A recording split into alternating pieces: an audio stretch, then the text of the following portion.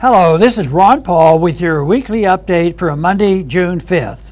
Republicans' Fiscally Irresponsible Act.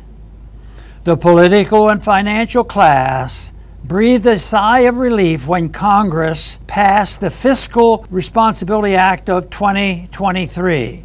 The bill suspends the debt ceiling for 2 years, thus avoiding the establishment's nightmare of a government default on its debt. Rather, it allows the government to continue adding trillions of dollars of debt that will be monetized by the Federal Reserve.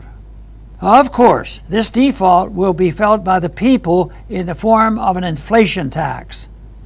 This inflation tax may be the worst of all taxes because it is both hidden and regressive.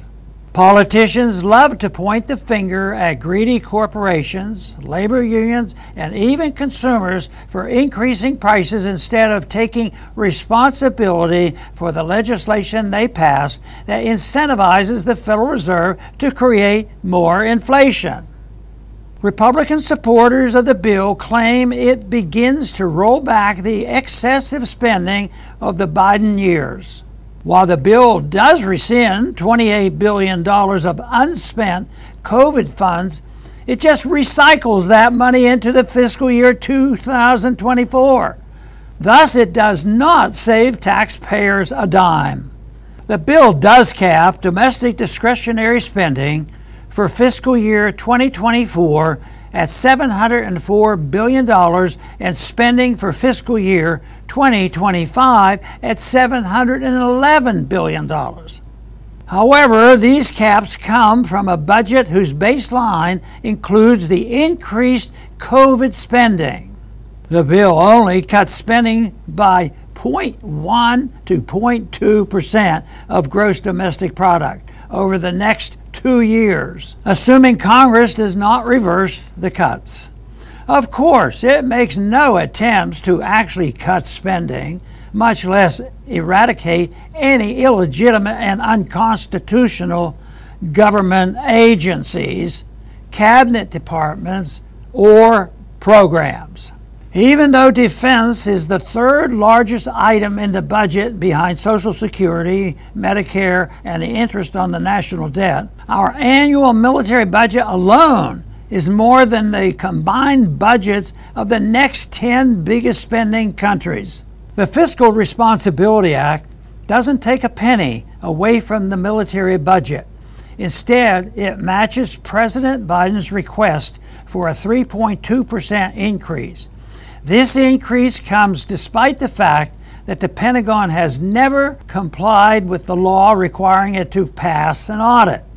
Biden's military budget is the largest in the United States history and probably world history. Deep state Republicans like South Carolina Senator Lindsey Graham never met a war he didn't love.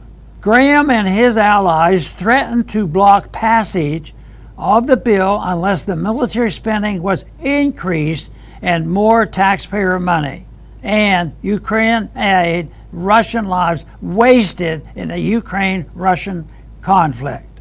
Hawks alienate current and potential allies with their hyper-interventionist policies. This, along with the increasing national debt, is leading to increased challenges to the U.S. dollar status as the world's reserve currency.